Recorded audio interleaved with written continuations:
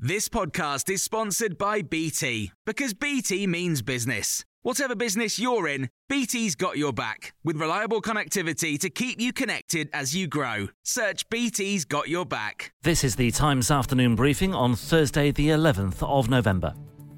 Labour is calling on the government to put rhetoric into action by requiring all new homes to be built to higher emission standards immediately.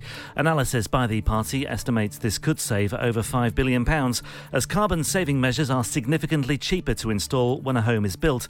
Labour's Shadow Housing Secretary Lucy Powell has accused the government of being soft on developers. We've got some of the most poorly insulated, least energy efficient homes in Europe. So we've absolutely got to have a much more ambitious plan to make our homes more energy efficient. I don't see why the government can't bring forward that new homes should be zero carbon or more energy efficient by 2025. The Minister for Small Business has defended proposals for a new coal mine in Cumbria amid the UK's pledge, along with other nations, to drastically cut carbon emissions. The government is awaiting a report from the Planning Inspectorate, and the final decision lies with the Community Secretary, Michael Gove.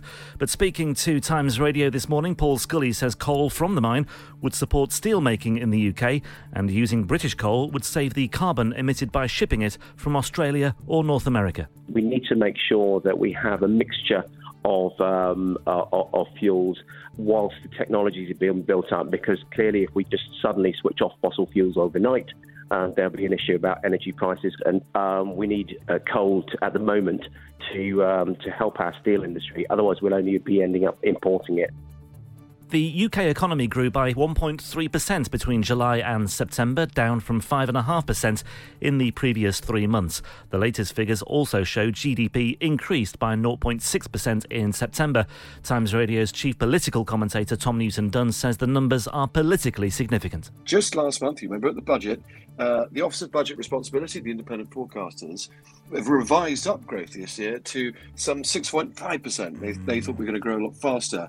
Since then, we've had the supply crisis, we've had quite a lot of headwinds with inflation, and also the gas prices crisis. So it would appear we're growing a little bit slower than perhaps we should have. And that will have a significant knock-on effect for the public finances. The Scottish National Party has denied claims from the Defence Secretary that 2 of its MPs put British Army personnel in a difficult position by drinking heavily on a flight to Gibraltar.